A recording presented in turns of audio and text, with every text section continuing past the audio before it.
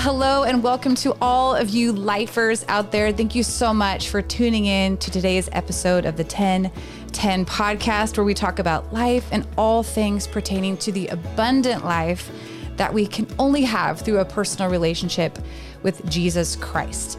If you are interested in knowing more about how to have that personal relationship, I'd love to hear from you. And you can reach out by emailing me at life@cedarpark.org. You know, the podcast, the 1010, is really a ministry of Life PNW, which is a pro-life ministry of Cedar Park Church. I would love for you, even right now, to subscribe to Life PNW. You can just go to the website, click subscribe, give us your emails. And the reason I'm asking you to do that is because we have pro-life events throughout the year that we'd love to tell you about. We have resources, post-abortive care. We have resources for single moms, and we would just love to be a blessing to you and to your family. So please check out lifepnw.org and subscribe. I'm so excited for our guest today. I have with me Amir Tsarfati. I know if you don't know him, you're going to be thrilled to meet him today, to hear his story of God's goodness and grace in his life. So again, thanks for tuning in, and let's get started.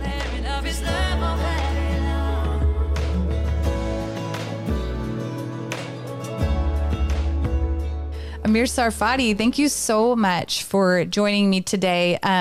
You are somebody that Jay and I have watched regularly. Your updates on YouTube and Facebook. We've followed you, I think, since like 2018 or 2019. I think partly because I grew up, my dad has led tours ever since I was a little girl.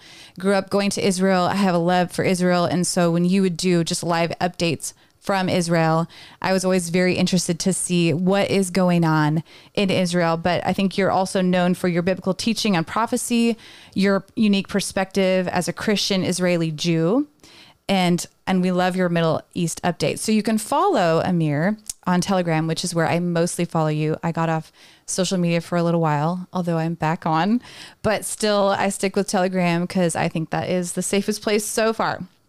So again, I just want to say thank you so much for being here, for being willing to share your story. I know there are a lot of people that know you, but there's also a lot of people that have never met you before. So for those who have never met you before and don't know much about you, would you mind just introducing yourself, telling us a little bit about who you are today? And then I'd also love to hear just about what brought you to where you are today, to the man that you are. Well, so I'm Israeli born, and right now I'm leading the Behold Israel ministry, which is a ministry that started as a way to give unfiltered news about Israel and the Middle East, because, you know, we're very, very much infected by fake news, misinformation, and disinformation. But it also evolved into a ministry that is going beyond just giving news. It's also giving the good news, which is the news about Yeshua, about Jesus. And my favorite subject in the Bible is the Bible prophecy, not because, the other parts are not good. The other parts are great. It's just that I think that prophecy is the one thing that people stay away from because they don't understand it. And there's so much confusion evolved around this, and so people decide to stay away. But once you stay away from prophecy, you stay away from the greatest blessings and promises of God, and coming from the nation that is all about the promises of God and all about being the literal fulfillment of the blessing and the promises. I think that the only way you can understand God and his heart for his nation is if you are in the prophetic part of the scriptures, which is almost 30% of it. I was born to a Jewish family in the suburbs of Jerusalem. The hospital was in Jerusalem, of course, but we lived a little bit west of the city. My parents divorced when I was very, very young, between 2 and 3 years old. And my father couldn't raise me and my siblings, so we were given to his sister for a few years. And then she couldn't do it all by herself because she had her own kids. And then she asked my dad to take us back, and he took us back, but he already remarried and had another woman with her own kids. So we ended up being sent to foster care. Wow. At the age of 7. So was it just you at that time? No, me and my brother You and in your the brother, beginning, okay. yes. So at the age of second grade, the Okay. age of 7, Wow. was sent. But again, up until then, I was not living with Yeah. my two parents. Yeah. You were kind of shuttled around. Correct. From family member to family member. Exactly. And I was a little confused. Who's my parent? Who's Right. my father and mother, and what's going on here? Yeah. So then, between the age 7 and 8, second grade, it was probably the worst year. That left a lot of marks and I would say up until today, I have to deal with a lot of stuff that happened to me there. It was real criminal abuse, and because it was so bad, the authorities, the social worker that dealt with our case, saw that there is a deterioration in me and my brother, and they rescued us from that place and moved us to another foster care. And this is where I spent about 10 years. Okay. So it was 2 years with my parents, which I don't remember anything from that, apart from maybe little glimpse of fights between the two of them. And then we moved to my aunt, and then 1 year with my dad with a wife that didn't like us. And then we were taken to that terrible place, and then we were moved to another place. So, so you can see the pattern is it's no Neglect, rejection. Exactly. There's no hope. No identity. Nothing. Yeah. No foundation. No. And there's, the abuse, there's a lot of abuse, but the abuse during that year, which was really criminal, left its marks for a very long time. So, by the age of 17, I find myself, here it is, it's almost 10 years later, and I look back and I see no hope. I see that things are not good. They were not good then, they're not good now, and I concluded, which I believe a lot of kids at the age of 17 come to that conclusion, unfortunately, is that if it wasn't good then and if it isn't good now, it certainly will not be good in the future. Yeah. And I'm not a person that wants to do things just because you do things. I need to either understand why I do it or I don't do it. Okay. So I needed to understand why am I here? Right. And if there is no point of being here, I don't want to be here. So in this season of, you're 17. Yeah. What's your relationship like with your brother? Like, are you my still brother connected was him? with me for a few years, and then he had to be taken out of the foster family, and he was in some other, Another family. home. It wasn't a family, more like a home. A place when I say boarding school, boarding school here is for the rich people, but in like Israel that. it's exactly the opposite. Okay. So Kind of like an orphanage. in a way, but with lots of kids, like you're talking about probably 200. That's a big place. Wow. Whereas my foster care, that family, we were about 12. Okay. So again, we're not talking about like the foster system that American people know, where it's two kids or one kid or 4 kids. We're talking about like a business. Yeah. Okay. So we were 4 in one room, and but that was better than that terrible year when we were 12 in one room. So in that year, that terrible year where there was abuse, so there were other kids there as well. Yes. Okay. So it was one of those establishments. It was where they were supposed to be caring for kids. And does the state give money to those places? Yes, okay, of course. So like it is here. Yeah, but we're talking about, in both cases, it was business. Right. When you have 12 kids, it's not anything but. You know what's coming to my business. mind is the Annie movie and Mrs. Hannigan. Yes. Yeah, exactly. Something like that. Only in both cases, when you think about foster care in America, let's say you're a foster parent, you don't have your foster kid eating different food in No. a different place. Absolutely not. They become a part of your did. family. We were Okay. not part of any family. Really? We were the foster kids. Wow. So the foster kids had their own food and they ate in their own place. And Interesting. that's it. It's different. So, Okay. and again, so when you say foster care, Yeah. when you tell that to American people, I think they get the wrong Is it still that idea. way in Israel? Yeah, I believe in some places, I guess, but I don't know. I don't know. I'm not. So you don't have friends in Israel that are foster I know parents? that my wife's family, when my father was still alive, they were foster family for 2 kids for a couple Okay. years. Okay. But it's night and day from what I had. Of Right. course. And a testimony to that is that both of them are now married, and they invited my in-laws to the marriage, the wedding. That's and all cool. of that. So it's very good. Anyway, in my case, I got to the age of 17. I was in love with a girl. I don't even think she knew about my existence. Look, the funny thing is this. I never let anyone know that I'm a foster kid. In other words, the teachers would know. In some cases, they knew. None of my classmates knew. Really? I had to work so hard to cover up. Yeah. So hard to be normal, to look normal, to be normal. So, for example, parents would prepare sandwiches for their kids. Well, we had to prepare our own sandwiches. And when we prepare our own when you're 8, how do you prepare a sandwich? Okay. You put candy in there? Now, but another thing, we were never allowed to open the fridge and take whatever we want whenever we want.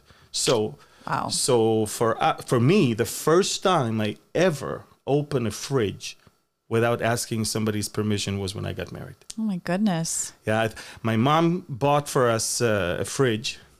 And I stood right in front and I opened it like 50,000 times just to have the feel of little things that are so obvious to other people were not obvious to me. So is your relationship with your mom and dad? Yeah. Well, my dad passed away. That's right. My dad passed away in December of 2021. Okay. So had it been restored to a degree at all? Or? No, I never, honestly... I cannot say that this is a relationship of a son and a father. Yeah. He never raised me. Right. And he was very selfish, very much into himself. And I tried. Honestly, when I got saved at the age, later on we'll talk about it, I actually wrote letters to my parents and where I just tell them how much I didn't love them and how much now I forgive them. And now I actually, it's all behind me. Well, did they respond to that? It's funny because when I wrote the letter, I was already in military service and they sent the shrink to my unit. They thought it was a suicide letter. They thought I said goodbye to. They actually because you were forgiving them. Exactly. You're closing, Nobody does that except a crazy person. Exactly. What's going on here? Is he saying goodbye? Is that anyway? It's funny. I mean, the good is bad and the bad is good. Well, anyway, with my dad, I have a lot of regrets. Honestly, a lot of regrets because I did not love him. I did not love him. I did not seek any relationship with him because there was no relationship to begin with, and besides the title, my father. There was nothing there. Yeah. And I was very mad, very angry. I mean, even years after I got saved, I was not angry with his choices. I was angry when he would pretend to be like everything is okay now. And because, I remember my son had a bar mitzvah. And my dad was offended that I did not invite several of his relatives. And I was so angry that he even think he has a say here. Right. I never grew up with, none of them even know me or are interested in me. Why would I invite them? I would invite my neighbor over my uncle or, so. Which I think a lot of people can relate to that, whether it's through divorce or. Correct. Yeah. So yeah, Okay, my so you're dad. 17. So I know I keep interrupting your story because I'm just curious about all the things. But so you're 17 and you like a girl. She doesn't know your Yes. name. Actually, she knew me, but not in a way of someone that she would ever even think of as a date. She was way out of your league. She was way out of my league, and she thought I should introduce her to my friend. I was like look, I was. Oh, I see. Yeah, I was not an option for anyone. I and not because anyone knew about my situation. It's because I was just the good student that you can take his notes and use, and you can count on him to do this and to do that. And but I was, because listen, part of it is I think I was afraid also, because where will I bring anyone? Yeah. I have no house. I have how can I bring them to a house where I don't even have the right to open the fridge? I don't even look. I didn't even sit on the sofa. We sat on the floor on carpets. That's crazy. That's where we are. Yeah, That's crazy. And so for me, I don't take anything for granted today, and I think that throughout my adult life, I realized that I do not want my kids to go through what I did. Right. And and any hardship you have in your marriage should not end up where my parents ended up. Right. Okay, because eventually your children will pay the price for it. Yeah. And anyway, so I got to the point at the age of 17 with that, I listened to Barbara Streisand's very sad songs all day long. Oh no. Thinking, it's that's it. And I just wanted to kill myself because I didn't think anything will ever get better. Yeah. I saw no hope in my past. I saw no hope in my present. So I concluded there's definitely no hope in the future. And I didn't want to stay here. Honestly, I'll be very, very honest with you. There was no hope, nothing to live for. Everything around me was phony, was bad, was terrible. I thought about, I don't play this game. If this is what life is, I am checking out. So what changed? Well, so I already had enough pills ready to take and say goodbye. I prepared it, everything. And what changed is that the night I wanted to do it, something, I know today what that something is, but then I thought something was telling me, give this world one last chance. I was covered with cold sweat. Yeah. I was crying. I thought to myself, because it's irreversible, that's it. Nobody would go and check on me. I mean, it's not gonna end up well. So I thought to myself, you know what? Okay, one last chance. That was the week that I learned that my best friends in school are actually Messianic believers. I had no clue. Look, I knew they're great friends, and they have different sets of values, and they're very different. This is what I prefer to be friends with. But the reason why I got to know their faith is because I decided to give the world one last chance, and that was just the high school diploma exams season. So I thought, I'm gonna study at my friend's for one exam, and he's gonna come over and study with me for one exam. So when I came to his place, so we're sitting all around the table, and all the kids are holding hands and close their eyes, and the father is praying for the food. It's a normal meal. You pray before them. Christians, we don't have prayer book. We don't have to open a certain page and read the blessing of the food or whatever. We just pray. So I'm like, what's going on here? And everybody closed their eyes, and the father is just talking to God and even thanking him for me being there, which was like, whoa. And he finished the prayer in Hebrew with B'Shem Yeshua, which means in the name of Jesus. I was like, what's that? I mean, for us, the Jewish people, it's not I always tell people, they don't hate Jesus. They don't know him. They don't have a clue. Wow. It's just really, no one ever told me about Isaiah 53. No one ever told me about Isaiah 7 and Isaiah 9, Isaiah 11. No one ever told me about, the New Testament being something that the Old Testament already prophesied about. No one ever told me that there's prophecies about him being born in Bethlehem. I was just like, they started showing me stuff because I asked. And then I honestly, I love the prophets. I love the Old Testament, which to me, that's the Bible, by then. Mm-hmm. But I couldn't understand this whole B'Shem Yeshua thing. Why every prayer has to end up in this thing. I mean, think about it. So many Christians are on automatic all the time. They say, name of Jesus, amen. Name of Jesus, amen. Name of Jesus, amen. Mm-hmm. Sometimes they don't even mean it. Sometimes they just say it because you say it. Yeah. And remember, I'm not like that. I cannot say it. I cannot understand. If I don't understand why, I will not be part of it. So it bothered me. Mm-hmm. I love everything. I see genuine relationship with a living God, happy, wonderful people. It's funny, but 20 years later, I can see all the flaws. But then I saw nothing but unbelievable perfection. So here I am asking the $1 million question. Mm-hmm. Okay, so who is Jesus? Why do you have to pray in this guy's name all the time? And although they, showed me the prophet, I couldn't really understand. It had to be.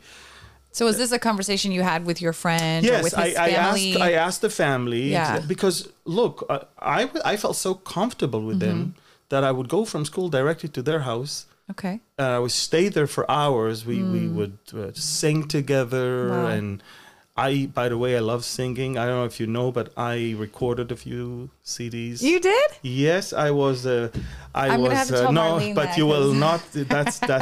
This is. I think that's the first time I even say that on any podcast. But I was on.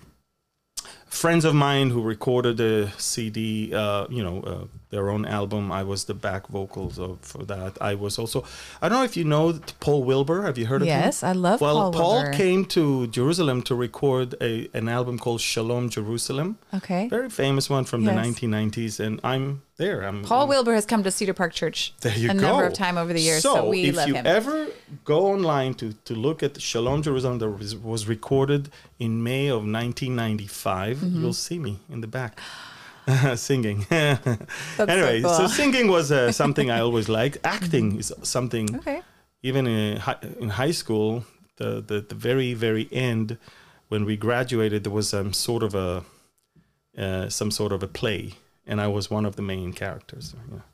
All right. So is that anywhere on singing, YouTube? Look, no, that one I'm not sure.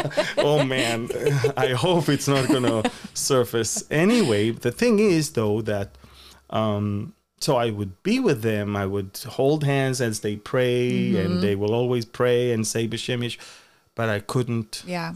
Figure this thing. Couldn't out. get the leap to Jesus.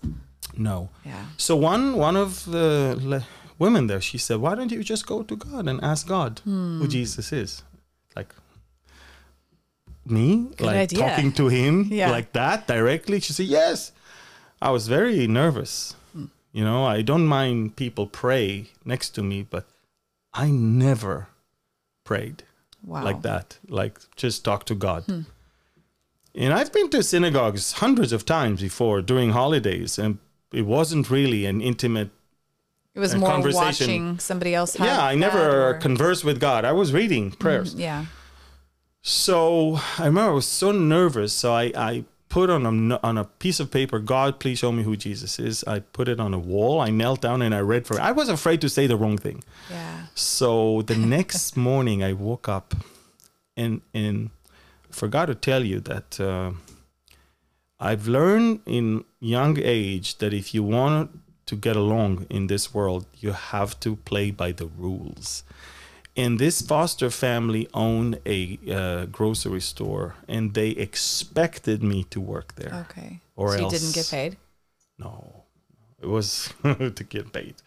I mean, I knew that if I want some privileges, in life, not payment. I'm talking about, obvious things like staying up a bit later, or I have to work. And by the way, I don't have a problem with that. I mean, I think they taught me a good lesson of hard work. Everybody in the family needs to contribute something. So, but, for me, I had to go to work before school. I have to go to school. Then I have to come back, go to work again, and then come back to do my homework and everything. So I remember that morning, and again, if I ever saw it in negative way, look at how God used it. So that morning, I wake up early. I don't know why, but I'm super happy. I go to work. I put together. So going to work early in the morning in a grocery store in Israel, you obviously open the doors, all the gates, all the locks and everything. You unlock the alarm, and then you bring the fresh bread inside and you put it in the shelves. Then you bring all the dairy products inside. You put them in the fridge. And the last thing you do, you bring the different parts of the morning newspaper and you put them together. Okay. And while I did that, that was my favorite part because I'm a news junkie and I love to read. I was already at the age of 17. I was a walking newspaper. And so I would while I was putting together the morning newspaper parts, I would read the whole thing. So here I am opening the main front page of the number one morning newspaper in Israel. And I see inside it says Yeshua. What? And that was the morning after I prayed. Wow. Yeshua, in big, bold, capital Hebrew letters, Yeshua. Now, bear in mind, Jews don't call him Yeshua. Wow. They don't. They call him Yeshu. It's an acronym of a curse. They don't even know that. Oh, Most of them don't have a clue, but it's an acronym of a curse. May his name and memory be erased forever. That's the hope of Israel. He's the hope of Israel. So here I am, going back home. And for the first time, I was thankful that we as foster kids don't sit with the adults. We don't have a shared table with the authorities. Wow. I could actually speak to all the kids around the table. No one could tell what I tell them because that's it. Wow. We're sitting elsewhere. And I told everyone, you're all sinners. Here I am. And I told them, and what really became my number one go-to scripture was Isaiah chapter 53. Look, I will be very honest with you. To come to an Israeli and to pull John 3:16, it won't work. It won't work because they don't accept the New Testament to begin with as the Word of God. And even Jesus never used John 3:16 to lead anyone to him. In fact, Jesus never used any New Testament portion. When Jesus talked to the Jewish people and quoted scriptures, it was always Old Testament. And I thought to myself, if I want to talk to my own people, I need to know my Old Testament very well. Yeah. And so Isaiah 53 for me was the top, number one. If you can explain to me what it is and prove that it's not Jesus, then I might buy it. But you can't. Yeah. Is there a portion of Isaiah 53 that you want to read? Well, I know you have your Bible with you. And I have my Hebrew English Bible, and of course, this is something that we're here to preach Jesus. So there you go. So Isaiah 53, here it is, with all of my.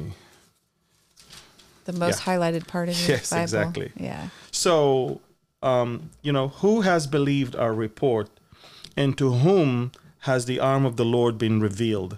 For he shall grow up before him as a tender plant and as a root out of dry ground. He has no form or comeliness, and when we see him, there is no beauty that we should desire him. It's interesting, contrary to whatever people try to teach you, that Jesus was so beautiful, long hair, blonde, Swedish type, hippie. You can tell that it wasn't the looks of Jesus that draw people to him. And it says there was no beauty that we should desire him. There's no desire in the flesh here. Yeah. It was something else. And he's despised and rejected by men, a man of sorrows and acquainted with grief. And we hid, as it were, our faces from him. He was despised, and we did not esteem him. Surely he has borne our griefs and carried our sorrows. Yet we esteemed him stricken, smitten by God, and afflicted. But he was wounded for our transgressions. He was bruised for our iniquities. The chastisement for our peace was upon him. Yeah. And by his stripes we are healed. And we like sheep have gone astray. We have turned every one to his own way. And the Lord has laid on him the iniquity of us all. And then he was oppressed and he was afflicted, and he opened not his mouth. He was led as a lamb to the slaughter, and as a sheep before its shearers is silent. So he opened not his mouth. He was taken from prison and from judgment. And who will declare his generation? For he was cut off from the land of the living, and for the transgressions of my people he was stricken. You know, if you can, and then think about it. Daniel later on in chapter 9 talked about how Messiah was cut off. I mean, he was here. It says that he was killed, and not for anything that he did, not about something that it was his fault. It was all about us, for us. And so this whole thing, it goes on and on. But it's amazing, because I am reading this and there's no other explanation. Yeah. This is it. If Isaiah could see it hundreds of years earlier, and he could prophesy from chapter 7 and on so many places, you could see Christ throughout this prophet. I said, okay, this is it. Yeah. So that's it. It's funny because, around the table, we're about, I think, 10 or 12 kids. And just one guy my age I don't like. Okay. We always fought. We were the same age group. He was competitive, maybe. Yes, he was a few months older than me. He was born in February. I was born in October of the same year. And I just couldn't stand him. And we didn't even talk. We worked together in the same place. We studied in the same school, but we didn't talk. And so when I shared, I kind of ignored him. Yeah. And I think God has a sense of humor, because he's the only one who got saved. And I'm stuck with him for eternity now. In a way. But it's interesting because now cool. Both of us are now brothers in the Lord. And both of us, a few weeks later, when the family found out that this is more serious than they thought, because they thought it's some teenage craziness. Yeah. And within a few days it'll pass. But then they saw that more and more we go from school directly to our friends. We go to worship services. We go to prayer meetings, just Bible studies. They kind of lost control. And so one day we returned, and they waited outside of the house, and they said, pack your things and get out of here. So, okay, so think you're about like 18 at that point. Almost. That's June of 2000, of the year 1990. I'm a few days old in the Lord, because I used to go to my friends before I got saved. But now, right after, that's it. We can't take it anymore.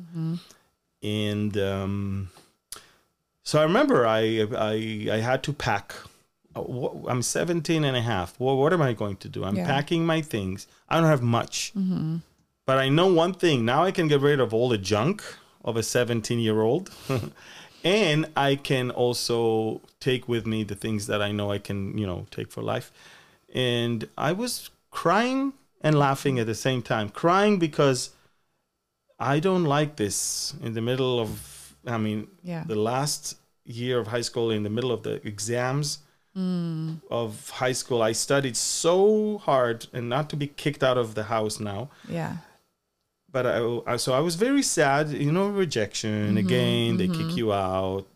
Finally, I found a place, and now I'm relocating again.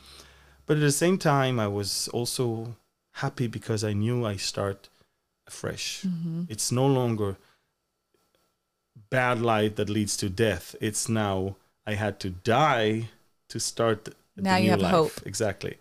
And so now I have hope, and that's it. I moved to my aunt for a few months. Then I moved all the way to my friends. My friend who shared with me. And I worked in a carpentry. Here I am, a Jew, working as a carpenter. And I got baptized. I was baptized in a swimming pool. You would think that I would go to the Jordan River or see that is actually very I ironic. was baptized in a swimming pool. God does have a sense of humor. Yes, I was baptized in a swimming pool, and the next day I joined the Israeli army. Who baptized you? That family. Okay. Yeah, that family. That's special. And we were 4 who got baptized. Wow. So here I am. I shared my faith with that, foster kid and another friend who got saved also. So the 3 of us got baptized. It was a talk of the day. The body of Christ then was only 2,000 people in Israel, Jewish believers. Wow. Everyone heard. It's a big deal. Everyone heard that 2 Israeli-born teenagers were saved. Hallelujah. Yes. And look at you now. Yes.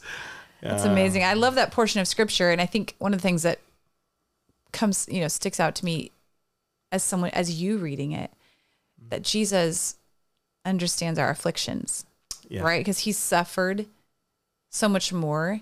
And then as a young boy, reading that you have a savior who suffered for you and understands your suffering, like that, just that relatability of Jesus, that there's nothing that we're ever going to go through in life that Jesus can't relate to. And what comes to my mind is that people that don't know Christ and they're in the darkness, there's, people walk in the darkness. Yeah. The Bible talks about how he came, to the place that was dark. Yeah. And upon that place, light has dawned. And people are in the darkness. What do? They do the deeds of the darkness. Yeah. And unfortunately, children are a target in this whole thing. Yep. And I have a very soft heart for, both the unborn and children that are going through a lot of abuse. Well, you're like your Heavenly Father in that. Yes. Because he has a very soft heart for these are the 2 things that, I can lose it when I hear about this. This is too much for me. It's a lot. I cannot imagine how people in good conscience can actually take the life. Sometimes you can take life of someone without killing him. Yeah. By taking his innocence, taking his future, destroying him. And but even now, there's a new movie called Sound of Freedom, which is about child trafficking, and I'm about to go and watch it, but I know it's going to be hard for me. Yeah, it's not a fun movie to watch. No. But we need to bring to awareness this thing. Yep. There's so much evil that is done in this world to children. Yep. And those children, hurt people. Remember that. Unless you're saved, the cycle is a vicious cycle. They will eventually grow up and do the same to others. Yeah. And so, I see where God brought me out of darkness into his marvelous light. And so now I can tell the praises of that one and to everyone. And you didn't just keep it to yourself. No. But I loved that you just went straight home and shared it with those people that you lived with. And you say, only those 2 boys, but you don't know. I don't know. Right? No, the seeds that are planted. I don't know. We don't know the time that the Lord brings about the harvest. Exactly. And maybe it's their last breath that they'll remember those words and remember even your face. Correct. Hearing those stories. Because God loves you so much that he sent his only son, but he also loves the whole world. Yeah. And so he's pursuing us even in orphanages, even on the streets, in the slums, when we're even in our mother's womb. I was just talking to a friend today, she was saying how children understand the concept of heaven so much better than adults. And we were talking about how it's because they were just so recently with God. Yes. It says that God formed us in the womb. So we knew our Heavenly Father as we were being formed. And so, when we're born, like that closeness that we have with God, and I think the longer we live on this earth, the longer we have the effects of this earth, we kind of forget and we get caught up in the distractions of this life. But God is always calling us back to himself. Yeah. And as a child, you're in your purest form. Yeah. And then it's just going south from there. I mean, unless you grab them young to understand the way, the truth in life, it's going to be harder. Anyway, so that's basically, I joined the Israeli military. And it's funny because I never saw myself as a military person. Never saw myself as, someone with a knife right there in his teeth and, let's go and kill someone. But you don't get a choice in Israel, right? You don't get a choice. And it's interesting because, if it was up to me, if life didn't, give me enough crises, enough problems, until then, now I have the biggest one. I mean, military is very traumatic for someone who's not into it. Yeah. And so here I am in the military, in the basic training of the Armored Corps, and it's hell on earth for me. And I'm thinking to myself, I don't want to do this. This is not for me. So every night, because the option of me doing something to myself, or the option of me of giving up, even just giving up on this or on that, there's no option anymore. Right. Now I have someone else that is giving me the strength. So every night I prayed. I used to sing. There's a hymn, Ana Chazor Na Yeshua. Please come back, Jesus. Please come back. Please come back. Please come back. Every night Jesus. I would sing that hymn. Please come back. I need you to come back. Please put an end to all of this. Please come back. And every night I would sing that song. And he kept me through. And the funny thing is, did others hear you singing that song? Yeah, I didn't care. I mean, I was singing. Everyone knew. Were like, Amen. Everyone knew what I believe in. Yes, Jesus. So then, what happened is, they found something in my hand. My hand became weaker. The palm of my hand became weaker and weaker and weaker, and it was paralyzed eventually. Wow. And this one, actually, it's you can see the mark of the surgery. They had to cut it and remove a growth that was sitting here and that paralyzed it. So so here I am, I go through an operation, I recover, and while I was home recovering as a soldier, I received a letter from the military. Is that your ticket out? I wanted to think that way. Okay. It was my ticket to actually serve longer. Oh. It was the ticket to, we think that you are fit to become an officer, which means you'll serve longer. Oh, no. Now, thankfully, to be an officer, you have to volunteer. Okay. They cannot take you. Okay. So it was a request. Yes. They basically said, look, we think you can fit to be an officer. We want you to go and do some tests, both physical tests and also psychological ones. And if you pass it, we are inviting you to the Officers Academy, which is something that I guess 10% gets. Okay. And so only 10% of those who get there will finish. Oh, wow. So here I am. I'm thinking this is a joke. I was laughing so hard. I said, I don't want to be there. Yeah. What make you think that I want to serve a day longer? And my whole hand is banded, with bandage. And I went to do the physicals, and I don't know, I thought it's going to hurt me, and I did everything. Oh, no. I was in good shape. And then I thought, okay, I'm going to tell the guy, the psychologist, I'm going to tell him I'm a believer. Yeah. Instantly. Scare him away. Yeah. And he started asking questions, and he evaluated me. And when I left, I knew that's it. If the physical was good, this one for sure will disqualify me. Yeah. Well, he said, you're good to go. I was like, what? So then I thought, you know what? I'm still under the sovereignty of God. Yeah. If God says you need to go, I need to go. So I went there, and every single day in my military service in the Officers Academy, which is in the middle of the desert, every day I knew it's my last day. So every day I would share with people Jesus, and Wow. because I knew that's the best way to get out. You know, they'll kick you out. You wanted to get I kicked out. wanted to give them Jesus, but I also wanted them to kick me out. So here I am. I was sure it's going to happen. And sure enough, the commander of the base summoned me to his office, and I thought, this is it. And then he said, I hear that you're talking to people about your thing. And I said, yes. He said, well, shut up until the end of the course. He didn't kick me out. He actually wanted me to continue. Well, of course, I didn't shut up. Right. And the funny thing is that every weekend, when they read the names of those who are not to continue, and they read the names of those stay, I was always ready to leave. Yeah. And every time I was disappointed that I have to stay. And wow. make the long story short, I graduated. I don't know even how, but miracles after miracles.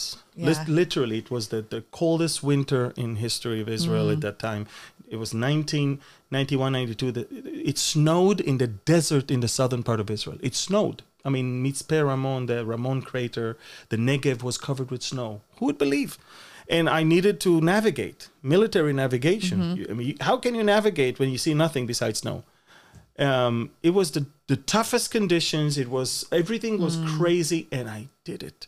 I don't know how. God gave me supernatural strength to go through all of that, and then I did it, and then I graduated. I asked them, they said, okay, we want you to be part of the Ministry of Defense, the Israeli government in the Palestinian territories, whether Gaza or West Bank. I said, look, whatever you want, but I just don't think I need action in my life. So give me the most boring place nobody wants to go to. I'll be the one. I said, what's the most boring city? And I said, Jericho. Nobody wants to go there. I said, I'll go. They said, I'm the first ever person that chose to go. Yeah. And a few months later, the Jericho and Gaza agreement, Jericho, from a city that nobody cared about, becomes the center of world attention. Yeah. And I find myself with international media from all over. I mean, literally, I was on the front page of even the newspapers in America. Wow. And from, again, someone who wanted to run away, I became the deputy governor of Jericho, later to be the one in charge of pulling out of Jericho, starting the new military unit between Israel and Palestinians. And it was working with the Secret Service, working with Israeli military intelligence, working with the Palestinians themselves, learning to speak Arabic, all of that. And that prepared me. I think that really built my character and prepared me for my future. Yeah. And all the while, spreading the gospel of Jesus. So you know why God brought you to all those places. You see, when the new governor arrived a few months after I joined the unit in Jericho, he was an ex-spy. Ex-spy means he trusts no one. He knows Syria very well, Jordan very well. Wow. But so apparently a few months later, he called me into his office and he said, look, I've been watching you for a few months. And you're the only person in this unit. We're talking about hundreds of soldiers and officers. Only officer I would take with me to a war. Wow. And then he said, this is a folder on the table, top secret. If you say a word about it, you'll be in jail. Okay. And then he said, this is something that you can finally do something. I know you don't want to do anything, he said to me. He said, I already know that. That's why I trust you. Yeah, but he said, I did a lot of, he put so many tests along the way. And he said, I trust you, but it's your decision now. Do you want to be part of this new thing, or you want to continue to do nothing and be nothing? He said to me. I don't like that. So I said, no, I want to be something. So anyway, that's God was. Look, you have an amazing story, and I feel like it's continuing to this day. But the bottom line is, it was not me. Yeah, exactly. It has to be clearly communicated. Exactly. Here. It was not me. It's not my strength. It's not my wisdom. It's not anything. God, in His sovereign way and plan, did that to someone who wanted to kill himself a few years amazing. earlier. So how does, and I know you're a dad, And just maybe, I know we don't have a ton of time left, but would love to just hear, how do your kids receive your story when you told them your story? And how has that changed your parenting? Look, I will be very honest with you. I'm not sure I'm the best parent in the world. What? You're not perfect? No, I'm not. And honestly, I was afraid of having children. Yeah. And I remember when we first, we have our first, boy, and then when the girl came, I thought, that's it. I don't want more. And my wife had to work hard on convincing me that, 2 is just 2. We want more. Yes. And I was scared. Yeah. To be because I never had a father. I knew I will do all the possible mistakes in the world. I didn't even know what it means to be a father, and I knew that I will make all the mistakes in the world. And I was a tour guide. I worked as a tour guide, full-time tour guide in Israel, which means you're away from home a lot, even though you're in Israel. Yeah. But group after group. Yeah. It's a big job. Yes. And it's doesn't from 9 to 5. It's all day. Correct. So I was gone a lot. And, I prayed, God, you know what? I know I'm the worst dad, but I know that you're the best dad. And I know that, you can fill in for me. Yeah. Because, I don't even know how to do those things. Yeah. And he blessed me with a great family of my father-in-law became like my father. And he was like my pastor, my best friend, when we lost him last year in accident, in an unexpected way, it crushed us. Because for me, that was my dad. For me, and I brought him with me. Yeah. Me and Mike were in Italy. We thought to do ministry. And, he went through a tough time. And I thought, I'll bring him over. And we started in Sicily, and we were planning on going to Rome and to Venice and to, Milan. And I planned on showing him everything. And a day and a half after he showed up in Sicily, I found him dead in his bed in a hotel room. Sorry. But I'm thankful that I had him. Yeah. And I know where he is right now. Yeah. And I'm thankful that my children are the way they are right now. And you're starting a new... And it's not thanks to me. You're starting a new legacy with your kids. Correct. Yes. And I try my best to let them know, that there's only one real way to live this life. And everything else, they don't really need to try it and to fall into that trap and to get bruised and all that, because I've been there. I know. Yeah. I know what it is. Well, you have wonderful kids. I do. And like Jay and I have wonderful kids. And so we have a saying that God gives wonderful kids to the worst parents. Right? And so we're so thankful that God knows. And so he's like, okay, I'll give you easy ones.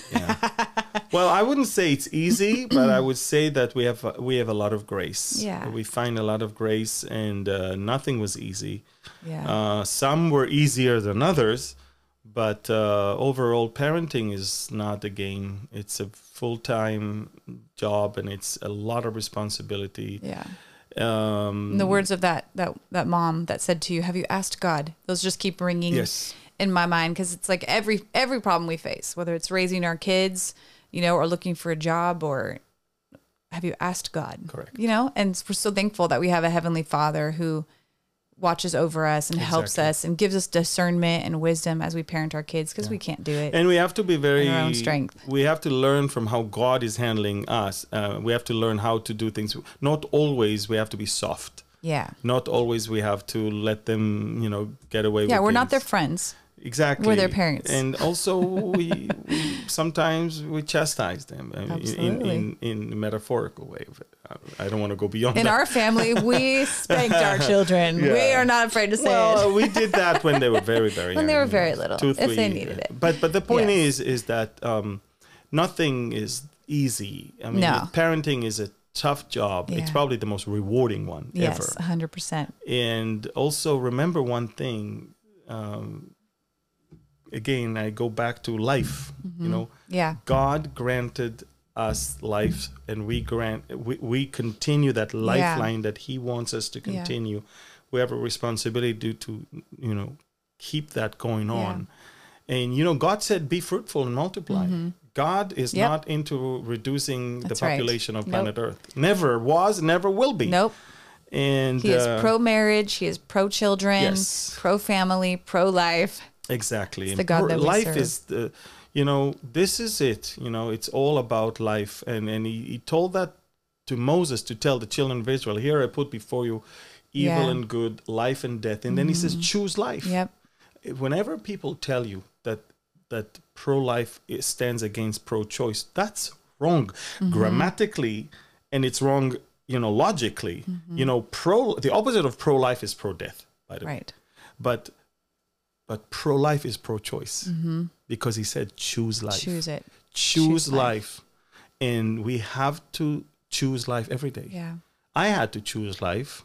Yep. I had to choose life, and I choose now to give life, and I choose, and I want to believe that, you know, this ministry that we're involved with is something that gives a lot of blessing to lives of people, and cause them to want to live for Christ. Absolutely. Well, thank you so much, Amir. I'm excited just for people to see this podcast and to hear your story. And I think anytime there's thoughts of suicide that come to anybody's mind, it's from the devil. It's not from the Lord. And so just like you said, give this world one more chance and ask God to show himself to you.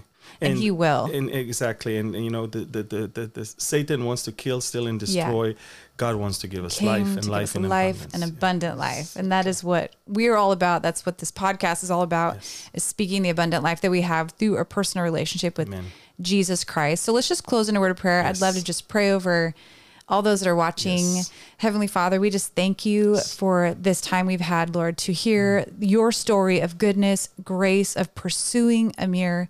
God, I thank you that you love your children so much. You love every child, Lord. There's no person that's an accident. Every person is designed by you, created by you for a purpose. And Father, we pray that if there's anyone watching this podcast or listening who is feeling hopeless, who's feeling discouraged, even suicidal, Father, that you would reach out to them, that they would reach out to you, and that you would rescue them, God, and give them purpose, hope, and salvation and a new life. We thank you, God, that you are so good. You are so faithful. And we just commit this to you for your purposes and for your glory. And in Christ's name we pray. Amen. Amen. Well, thank you so much for joining us for today's episode of the 10 to Head podcast. We look forward to seeing you next time.